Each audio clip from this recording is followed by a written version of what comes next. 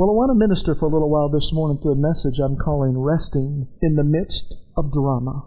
I think we all know what drama is. I don't care if you turn to the north, the south, the east, or the west, you'll bump into drama. It's just a fact of life. Many believers do not know how to rest in the midst of dramatic situations and events. What I want you to see through this message is that as we develop an accurate image of our spiritual identity in Christ, we will not be moved by drama. You see, the Bible says it's in Christ that we live and we move and we have our being. It didn't say it's in drama that we live and we move and we have our being. It's in Christ that we live and move and have our being. This past week, Sarah brought 2 of the grandchildren to the home. And I was getting ready for work, so Tato, our 9-year-old, and Olivia, his little sister, were in the living room. And Valerie was being that gracious grandmother. And she set up the flannel board. They used to use those in Sunday school when we were kids. You'd have that sticky board where you put all your characters on as you told Bible stories. So she took Tato over to the flannel graph. When we ordered the flannel graph, it came with several backdrops, okay? You've got the mountain scene for, I suppose, when you want to tell stories like the Sermon on the Mount. You've got the temple scene when you want to talk about Jesus, a story about Him teaching in the temple. And you've got the green pastures when you want to talk about the Lord is my shepherd. So you've got all these different backdrops, if you will. The one she had on the board that day was the one of the Sea of Galilee. And so as Valerie picked up this stack full of all these little images, she began to say, there's the sun. And then she picked up a rainbow and she laid that up there and said, there's the rainbow. And the angels, there were like a little choir of angels and stuck those up in the sky. The next thing she picked up was this man that was sleeping. And so Valerie laid that out there. She said, there's a man sleeping. And Tato goes, on the ocean? He said, on the ocean? So he was just really tracking with her. But that just didn't register that a man would be sleeping on the ocean. Let me tell you something. Jesus knew how to rest, even in the midst of drama. The Bible says in Matthew chapter 8, verses 23 through 27, these words. Then he got into the boat, and his disciples followed him. Suddenly a furious storm came up on the lake, so that the waves swept over the boat. But Jesus was sleeping.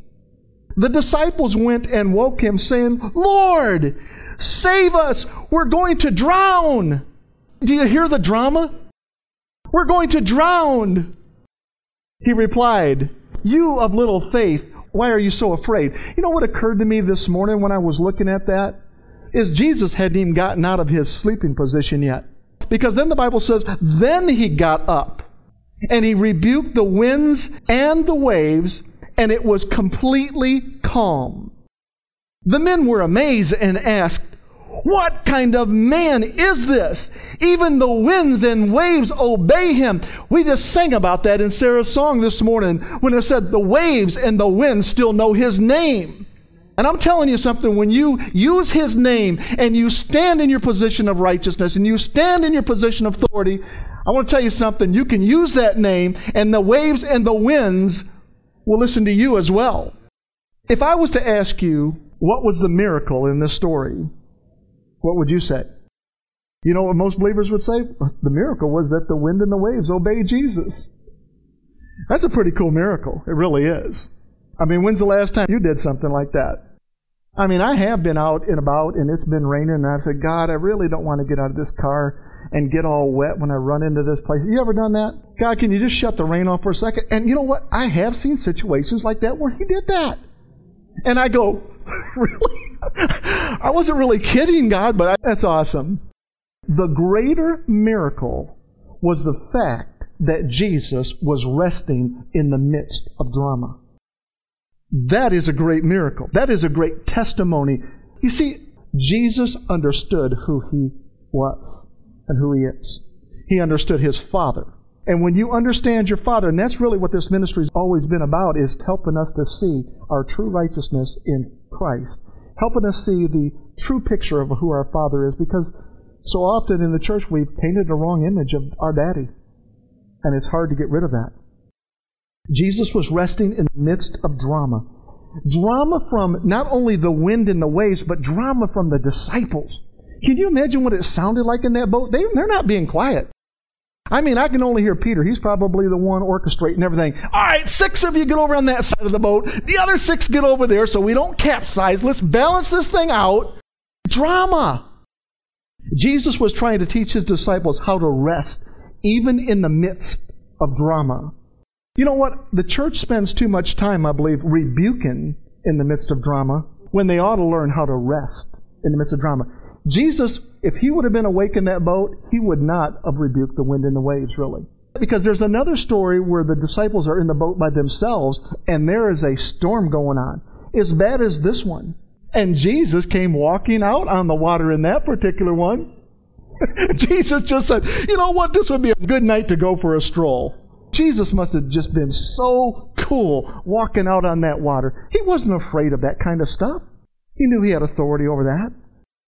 Jesus only rebuked the wind and the waves because of the disciples, for the disciples. Because he cares about you. He cares about me. He knew they were scared. He knew they were afraid. And so he rebuked it for that sake. There was no real source of danger. You're in no source of danger when Jesus is in your boat. Come on, are you kidding me? Jesus is in your boat and you really think it's going to go down? When I say resting in the midst of drama, I'm talking about not allowing dramas that we encounter in life to jerk us out of our inheritance of rest. Our inheritance is rest. And dramas come along to try to change things like that. They're orchestrated by the enemy. Dramatic events should not steal our peace. Drama should not cause us to walk in unforgiveness and bitterness. Drama should not cause us to be insensitive and to turn off the cries of the hungry and the hurting and the harassed and the lost people of this world. We live in a world that has been both paralyzed and polarized with drama. The same world is malnourished with the truths that bring rest. Truths like the finished work of the cross. Truths like I'm forever forgiven. Truths like I am dead to sin, dead to the law, dead to my first husband, alive to God in Christ Jesus. Truths like He has separated my sins as far as the east is from the west. Truths like He has cast my sins into the sea of forgetfulness, never to be brought up again. Truths like the old covenant has been rendered inoperative and obsolete. Truths like I don't have to perform to please my Heavenly Father. Truths like my sins and my lawless deeds, He said He will remember no more. Truths that I am justified by faith and declared righteous apart from works. Truths that His mercies are new every single day. Truths that He is my shield and my buckler. And I could go on. And when I started looking at some of these things, I thought, God, I could just sing that song for an hour. I could sing that song all day long, really. That these wonderful truths of God are abounding. You see, friends, drama has a way of making us forget about the very truths that bring rest to our souls. When the Israelites were led into the promised land, the Bible says they worshiped God with all their heart. Joshua took them in there. They worshiped the Lord with all their heart. But the Bible says there came a day, there came a generation is what it says, where they neither knew God nor the miracles that He had done. It's healthy to talk about the things of the Lord. It's healthy to be reminded. Listen, I'm reminded 21 years ago this day. It was 21 years ago today that I got on my knees and said, Jesus, come into my heart. And I love thinking about that from time to time because it was so awesome. As a result, when we don't concentrate on these wonderful truths of Jesus and the Lord, you know what we do? We default back into a system of works and a system of performance in an effort to make us feel good and to validate our identity. And I'm going to tell you something, that is a trap by the enemy. You make yourself feel good. You dial yourself up. You make yourself feel good spiritually, emotionally, whatever it may be. Listen, my feelings are triggered by the Lord's goodness, not mine. The author of the book of James asks a poignant question. He says, what causes fights and quarrels among you? That's a good question, isn't it? If you were to ask 1,000 people that question, you'd get 700 different answers. But I'm so glad it wasn't a fill in the blank. He said, I'm going to answer the question for you. He says, what is it that causes fights and quarrels among you? He says, here's what it is. He says, you want something, but you don't get it. You see, we don't want to fight. We don't have any argument, no quarrels, as long as we get everything we want. It goes our way, right? We don't have any problem with that. But the moment it doesn't go your way, let's just be honest, okay? I don't care how spiritual you are, okay? Even me. There's times when Valerie does something a different way. And I can feel that on the inside. Do you know what I'm talking? Is anybody with me? Not against her, but just, Lord, deliver me from religion, I'm telling you. Is everybody on the same page? All right, good. He says you want something, but you don't get it. That's what causes drama. I believe that we have a responsibility to our children to train their taste buds toward healthy wants and biblical desires. That's what the Lord said to me. You have a responsibility. Lilia, you'll have that responsibility coming up very, very shortly. A responsibility to set your child's taste buds on the things of the Lord. Shape them early in life, friends. It's a lot harder as you get older. Shape them early in life. We've gotten our country into the condition that it's in is because simply parents have not taken responsibility to teach their children about the things of God, about His love, and about His grace. Parents have an awesome responsibility to contour their children's pliable hearts. That's what Psalm 37 verse 4 talks about. He says, delight yourself in the Lord and He'll give you the desires of your heart. It literally means, the word delight means make yourself pliable. A child's heart is pliable. You see, you can take a little tree and when it's small, you can stake it. And you can make that tree grow straight. Well, let the tree get old one time. Let it get 40, 50 years old. You ain't pulling it. You're going to break it. So we have a responsibility to train our children and set their little taste buds, shape them in the direction of God's grace.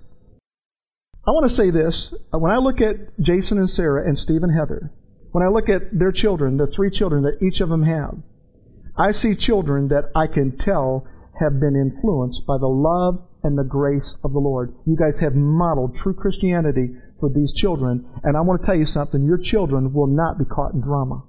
They will not be caught in that web of drama because you've taken responsibility to bring them up in the love and the grace of God. And you've modeled it. It wasn't too long ago, Tato, our oldest grandson from Sarah and Jason, wanted to buy something. I don't know, he had $50 or $60 in his piggy bank, which was a lot of money probably for a kid.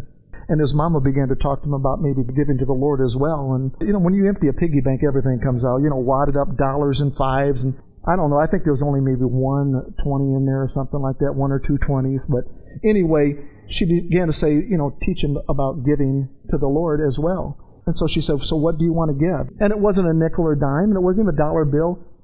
That little 9-year-old boy said, I want to give the 20. And his mom said, well, wait a second now. Son, that's a lot of money. Now, are you sure you want to give that much money? You don't have to give that much money. You know what the little boy said? He said, Mom, I want to give this because I want to see people saved. Where does that come from? It doesn't come from Cartoon Network. It comes from sitting under the grace of God, sitting under the love of God, and watching that be modeled. The Bible says in Proverbs chapter 22, verse 6, train up a child in the way he should go, so that when he is old, he shall not depart from it. If you look at the front cover of any major magazine, you'll find drama. You listen to 5 minutes of the presidential election coverage, you'll find drama. You look at any soap opera, you look at any talk show, you look at any sitcom, you'll find drama. I was sharing the drama epidemic. I was bouncing it off a guy. This is what preachers do, We start talking our sermons out to other people as we go, and then just suddenly, that's what I'm supposed to preach. That's the way it really usually works for us, doesn't it? And so I was in the lunchroom last week, and I was talking to a colleague, and I was just kind of bouncing off the systemic epidemic that we have in this country of all this drama, and the guy just wasn't buying it. Just wasn't buying it. Wanted to be argumentative about it. What I think is hilarious about God is the guy sits down next to me, picks up the newspaper, and across the top of the newspaper, the headlines read, I'm not kidding you, because he looked at it and he said, well, I'll be. You know what it said? Across there in bold letters, a sense of panic. That was the headlines of the newspaper. He didn't say it, but I know he wanted to say, I guess you're right about this. Headlines like that are nothing more than a booster shot of drama, and it injects fear into man. We need to get our headlines from the Word of God, not the Wall Street Journal. I was babysitting the grandkids, Sarah and Jason's kids, a couple Friday nights ago, and I had them all sitting on the couch. Mila was right there, Livia was right there, Tato was right there. And we were watching a little bit of television, and finally I picked up my phone. I wanted to show them a video that I made of Keith when he was about 5 years old. And so we watched that video. It's so cute. And then we started looking at pictures of the family, of course. I came to the friend of mine who passed away last December, my friend, Brother Doug. He's a chocolate man, just like Mila. It grabbed her attention. She said, "Who's that?" I said, "Well, that's my friend Doug." I said, "He died last December, Mila." You know what she said to me? I'm not kidding you. She looked at me, she said, "Bumpa, don't you ever talk to me ever again about dying." She says, "It gives me bad dreams." I said, "Well, I really didn't know." I'm telling you, you can be so secure in the Lord, so secure in your walk with Christ, that the drama, the biggest drama that we face in life, which is death, will not even bother you. Fear will not creep in. I understand it when you're a little child. I didn't like it then either. I know of one place that we can go where we can escape all drama. It's a place the Bible says that the wicked cease from troubling and the weary at rest. Do you know where that place is at? It's a place called heaven. The passionate desire of Jesus' heart is that we would enter into His rest. We find that rest in Hebrews chapter 4, and we will go there in just a little bit. When I say rest, I'm not talking about sleeping. I'm talking about the rest in your heart, where your emotions settle down, where you're not driven and moved all over the place by drama. In the 1970s, in the 1980s, and in the 1990s, I worked for an electronics company. And one day, a man and his wife came carrying their VCR in. They said, "This VCR you sold us suddenly quit working." They said, "Every time we put a cassette in there, it ejects it out. We try to put it in, it ejects it out." Zipped a couple of screws, it took the lid off of that VCR. We knew what the problem was right there. There was their little toddler sandwich laying right inside that VCR. You see, what the kid got in the habit of doing is watching Mom and Daddy walk over there and stick a little rectangular black thing and watch it disappear. How cool is that? And so when he was eating his sandwich, he thought, "Well, I'm done with this thing. I'll just stick my sandwich in there and watch it disappear." And it did. The VCR was not the problem. The culprit was the sandwich. Right? And so as I began to think about God, what is the culprit? What is or what are the culprits that keep so many believers in unrest? I can tell when I move over into unrest. You'll know. They are the fraternal twins of identity and covenant. In other words, when you don't understand your identity and you don't understand the covenant, and that's why we spend time talking about the covenant in this church, the old covenant, the new covenant.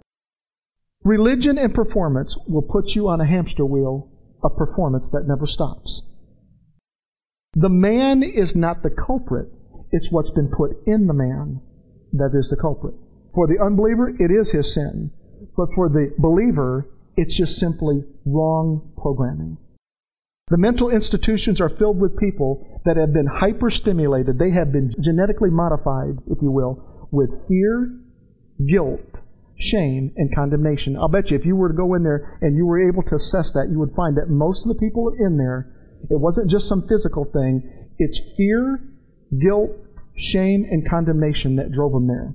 And they simply are there because they didn't know how to make it leave. In other words, the enemy stuck a sandwich in their VCR and life quit playing. Life just suddenly stopped. Life said, "Hit the eject button." And everything grew quiet. Drama is intended by the enemy to strip believers of their rest. It does this by injecting fear, guilt, shame, and condemnation into us. So, because I know drama's not going anywhere and I'm not going anywhere, then that means I need to learn how to rest in the midst of drama. This is the question I asked the Lord. Lord, is it possible to live a life without being infected with fear? Fear is a big one. You know, I always growing up had a fear of getting left behind. I watched those end of the world movies. Man, I had a fear of getting left behind. Do you know how many people are walking in that fear today, even believers? Because they base it based upon how good have I been today. I love what Paul White asked his daddy when he was a little boy, because his daddy's a minister. He said, "Daddy, when you give the altar call and people are walking down to the altar," he said, "I have a question for you. What if Jesus came right then as they're in their way down to the altar? Now, would they still go to heaven? Because they haven't got to the altar yet, Daddy. His daddy looked at me and said, son, God knows our heart. And the Bible says, if our hearts fail us, Jesus is greater than our hearts. He is greater than our hearts. People are afraid of shame. In fact, they'll even say sometimes, you ought to be ashamed of yourself. I'm really getting to the point where I go, really? Really? Because I'm not. Okay, it doesn't mean I do everything perfect. But when I blow it, I don't need to walk around in shame. I can just humbly say, listen, you're right. I was wrong. Or I said something wrong. I did something wrong. I get it. But I don't have to walk around in shame. So the question is it possible to live life without fear, guilt, shame, and condemnation? The answer is absolutely yes. Jesus did it. Jesus lived it. If He did it and He lived it, we can do it too. So the question becomes this. What was Jesus' secret to living without fear? I don't believe there was one day in Jesus' life that He was afraid. I don't believe there was one day that He felt guilty or ashamed or condemned. I don't believe He ever felt like that emotionally. And it's really not a secret. He doesn't have any secrets that He's keeping from us. He wants to share everything with us. Simply put, I said it earlier, Jesus understood His identity. He understood His identity. You and I will never understand identity until we understand covenant. When you get covenant, you'll get identity. When you get that, you'll get life. Fear, guilt, shame, condemnation, all those things will have to leave. Understanding our identity will cause us to rest even in the midst of drama. Let me talk just a second about this old covenant, new covenant thing. The old covenant was a do good, get good, do bad, get beat covenant. We are not under that covenant anymore. It was not the covenant God really wanted to give the Israelites, but they insisted. And so they got what they asked for. They told Moses, we don't even want to talk to God. You go talk to Him for us. And you let us know what He says. And He comes back and He tells them, here's 10 commandments, boys. And they're like, everything He wrote on those things, everything He said, we can do those things. Moses got so mad he threw the things down. I mean, it wasn't just the golden calf. I think it was just their total attitude. Had to go back up on the mountain for 40 days, fasting again. Let God write some more commandments out there. You see, here's what I felt the Lord say to me. Having served for hundreds of years as Egyptian slaves, they walked into the desert with a slave mentality, even though God had set them completely free. That's where a lot of believers are at. Hundreds of years of Christianity, but we still have a servant or a slave mentality. We are sons and daughters of the Most High. I was in the post office last week mailing some things. I had a lot of things to mail, and each thing I was mailing required 2 stamps. And about halfway through, it occurred to me, God, I'm so thankful for these self-adhesive stamps. You see, because I remember the day where you had to lick them. And so I spoke to the lady who worked at the post office across from me. I said, can I ask you a question? I said, how long have we had the self-adhesive stamps? And she said, well, I'm not really sure. She asked the lady next to her, and they didn't know exactly. Oh, it's been a lot of years. I said, let me ask you a question. Do you have any stamps? I don't care what size, what color, what shape, what's on them. I don't care how much they cost. Do you have any stamps that are the licking and sticking kind? Oh, no. No, we don't have any stamps like that anymore. Hey, listen, I'll tell you what, you haven't lived until you know what S&H green stamps are. Do you remember S&H green stamps? You're not old enough, are you? Man, every time you went to the grocery store and you bought groceries, depending on how much you bought, you'd get a bunch of these little green stamps. And then they would give you these books. And you had to lick these green stamps and put them in the book. And when you filled your book up, you could trade these books in for things, products and stuff, And my mom believed in S&H green stamps, and she'd have a whole bunch of them. And she'd look at me, and she'd say, okay, son, go ahead and put those S&H green stamps. I can still remember the taste of S&H green stamps. Sarah, did you ever lick any S&H green stamps? I can still remember the taste of them. And if you shopped enough and bought enough groceries, you'd get enough where you have one big set of them where you didn't have to lick each individual one. You just get your tongue as wet as you could get it, and you stick it out like Gene Simmons from Kiss, and lick that whole back of that green stamp right there and plaster it in the book. That was S&H green stamps. So I said to the lady, she said, no, we don't have anything that you have to lick and stick anymore. And instantly the Holy Spirit quickened it in my heart. And He said, I want you to see something here. He said, I want you to picture that the stamp that you used to have to lick is like the Old Covenant. The self-adhesive stamp is like the New Covenant. He said, my body is still taking the stamps of today and thinking they still got to lick them. Or stick them on the envelope. How ridiculous is that? We don't have to do that anymore. Jesus already licked the stamp. He already made it self-adhesive. Remember the last time I preached when it said, we that are joined to the Lord are one spirit, and that word joined means glued? He's already the glue on the stamp. You know, the popcorn that's sitting on the table this morning, I popped it personally at home. It's underneath all those cookies. And as I was popping that popcorn, I thought, God, what if you tried to do this with no lid? I'm serious. It crossed my mind. I don't know if it was just me thinking that way or the Holy Spirit was trying to teach me something. You know what? That's what it's like when a new believer, a new covenant believer, new covenant, Jesus, and we're trying to live a new covenant life based on old covenant principles that don't work. It's like popping popcorn with no lid on it. You know what it does? All it does is make a mess, and it keeps you busy. The Old Covenant, I mean, there were 613 laws. You were so busy, you didn't have time to do anything. You were always concentrating on, did I obey everything? Can you imagine what it looked like in your kitchen if you popped popcorn with no lid on it? Folks, we got to wake up to our identity, don't we? We sure do. Jesus understood His identity, and it began very early in life. In Luke chapter 2, verses 21 through 32, we find these words.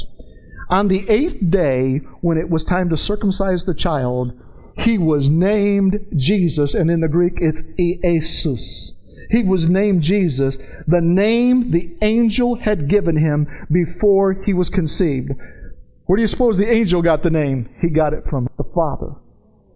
The angel wasn't the one that picked out the name. The Father's the one that picked out the name for His Son.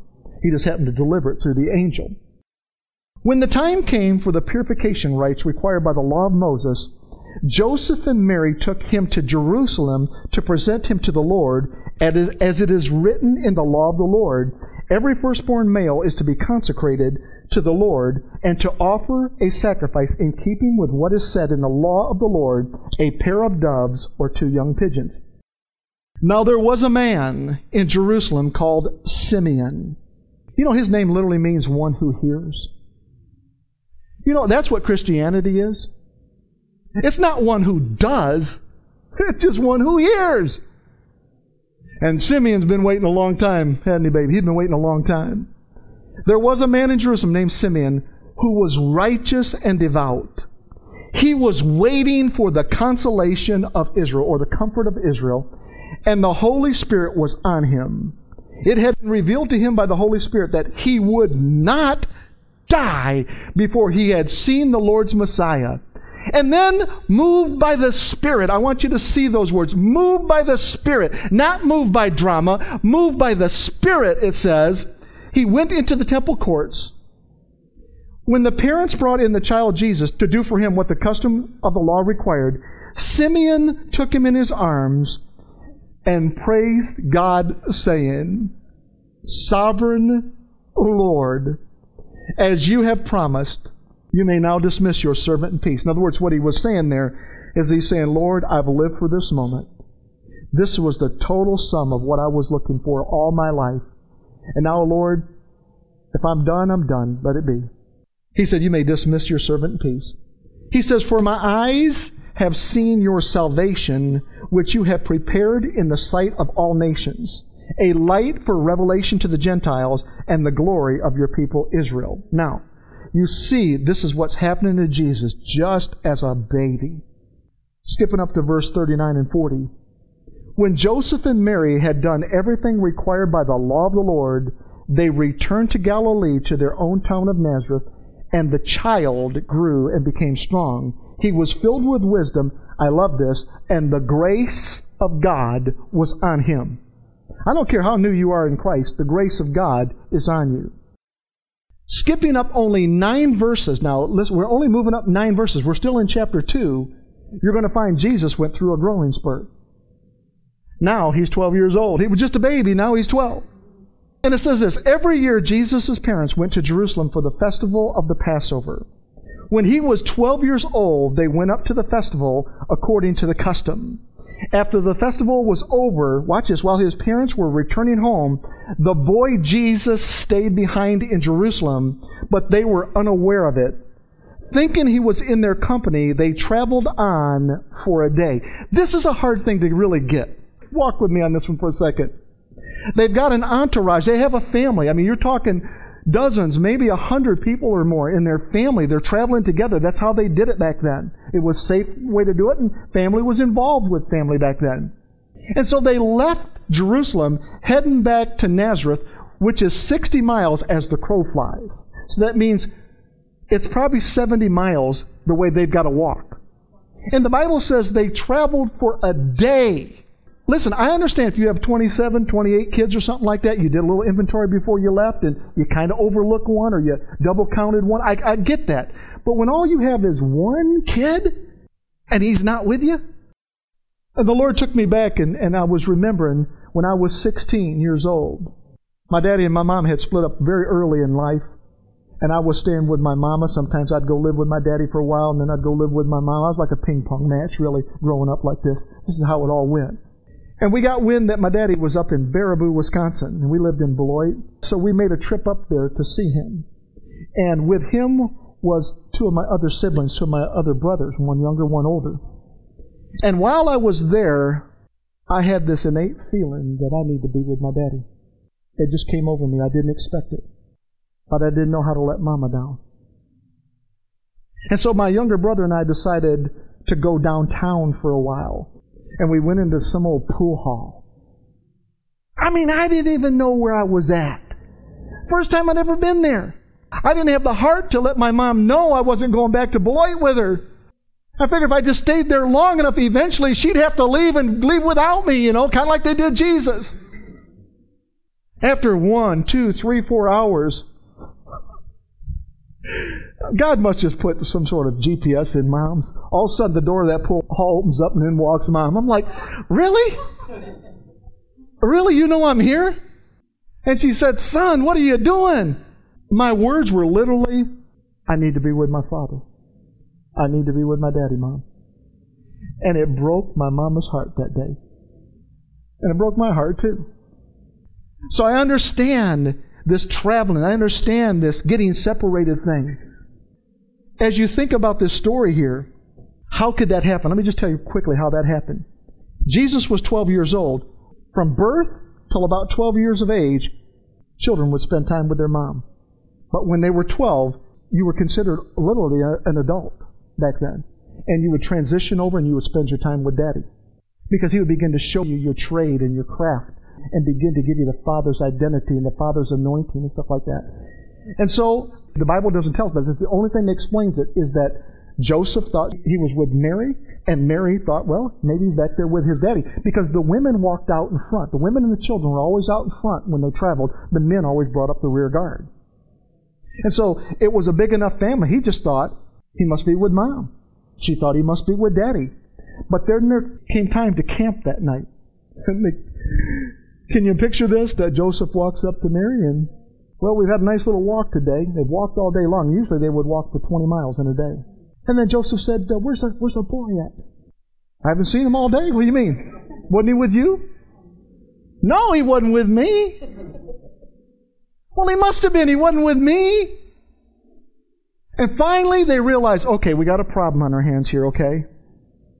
The Bible says this, then they began looking for him among their relatives and friends, and when they did not find him, they went back to Jerusalem. Very important scripture. It says, when they did not find him. I can only picture the tents were set up. And so they pulled back the flap and looked in Aunt Betty's tent or whatever. No, he ain't in here. Then they went and looked in another tent. No, he's not in here. Then they went and looked in another tent. No, he's not in here. Then they went and looked in another song. I meant tent. Nope, he's not in here. I want to tell you something. It sounds comical, but I want to tell you something. You can hear a sermon, not even hear the name Jesus. You can sing a song and not see the name Jesus in it. And the Bible says They began looking for him among their relatives and friends, and when they did not find him, they went back to Jerusalem to look for him. And I felt the Holy Spirit say, son, that's where your ministry of grace came from. When you began to look into the mirror and you could say, and say on certain days, I can't seem to see Jesus.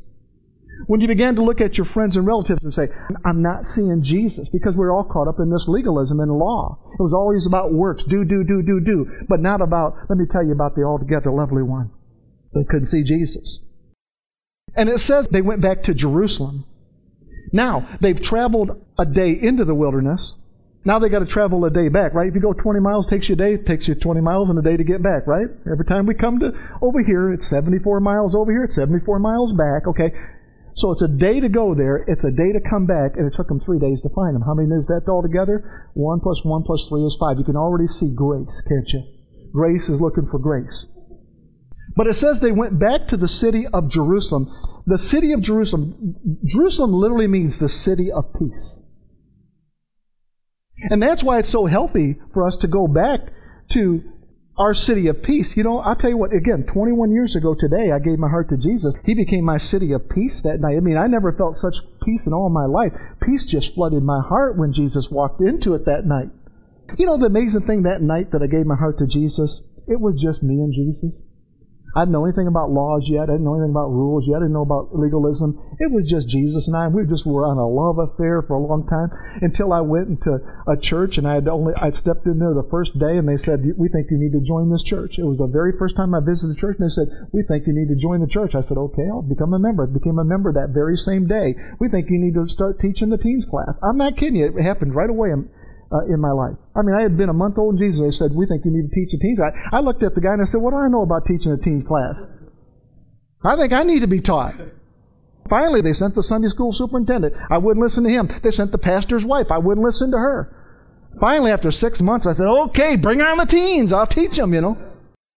But we need to go back sometimes. You know, the Rich Mullins song, Sing Your Praise to the Lord, popped in my heart the other night. Sing your praise to the Lord. Come on, everybody, stand up and sing one more. Hallelujah, sing your praise to the Lord. I could never tell you how much good that it's going to do you just to sing anew the song your heart learned to sing when He first gave His life to you. You remember the song? That's what we got to go back to sometimes. It's just that go back to that newness in Christ when He first gave His heart to us. The Bible says when His parents saw Him, they were astonished. His mother said to him, Son, why have you treated us like this? Your father and I have been anxiously searching for you. And then Jesus, that little 12-year-old boy, says, Why were you searching for me? He asked. Didn't you know I had to be in my Father's house? That statement absolutely shouts from the rooftop identity. I can only imagine in the quietness of that moment, Mary looked at Joseph, and Joseph looked at Mary, and together they said, He knows. He knows. I was saving this. I was going to fit this in with the birds and the bees talk one day, but He knows. He knows who His Father is.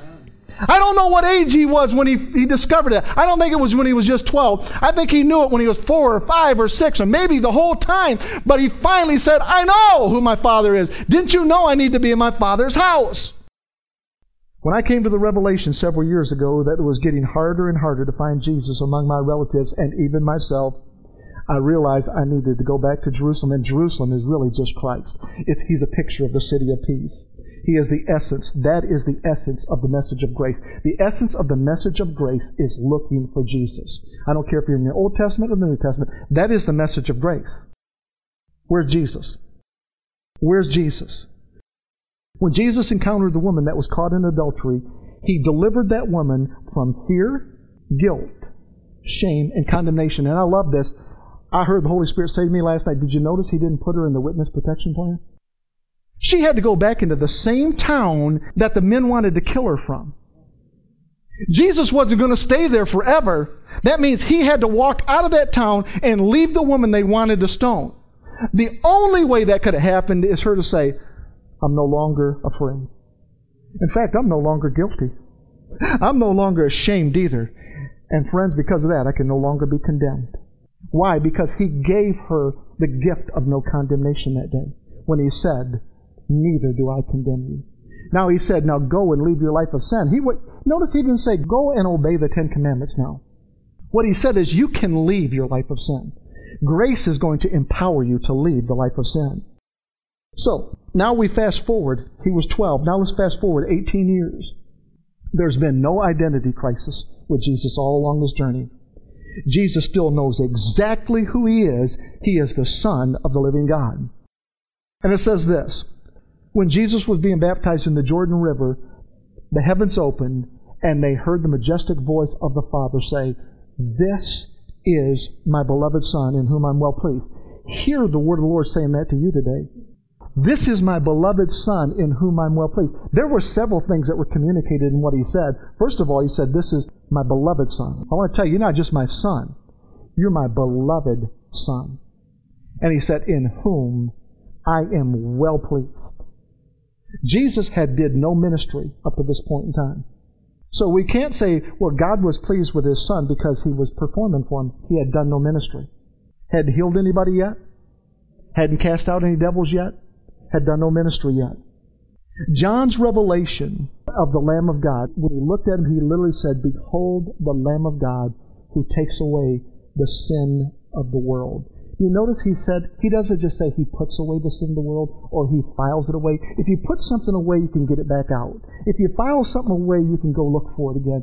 The Bible says He takes away the sin of the world. Believing that our sins are forgiven, past, present, and future, that is the beginning of rest.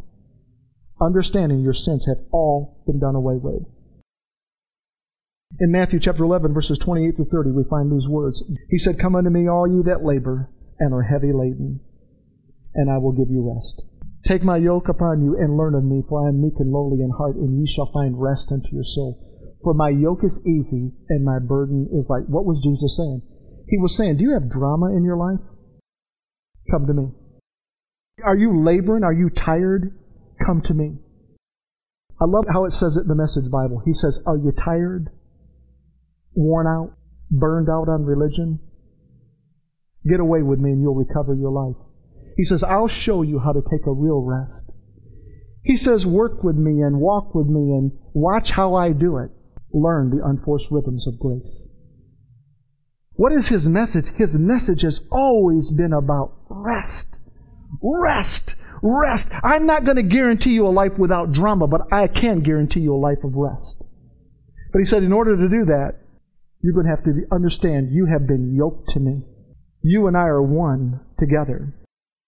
In Psalm chapter 65, verses 3 through 8, it says this, when we were overwhelmed by sins, you forgave our transgressions. Blessed are those you choose and bring near to live in your courts. We are filled with the good things of your house, of your holy temple. You answer us with awesome and righteous deeds, God our Savior, the hope of all the ends of the earth and of the farthest seas, who formed the mountains by your power, having armed yourself with strength, who stilled the roaring of the seas, the roaring of their waves, and the turmoil of their nations. In other words, it's saying that God Himself is the one who dealt with that drama. All that turmoil, all that scary stuff.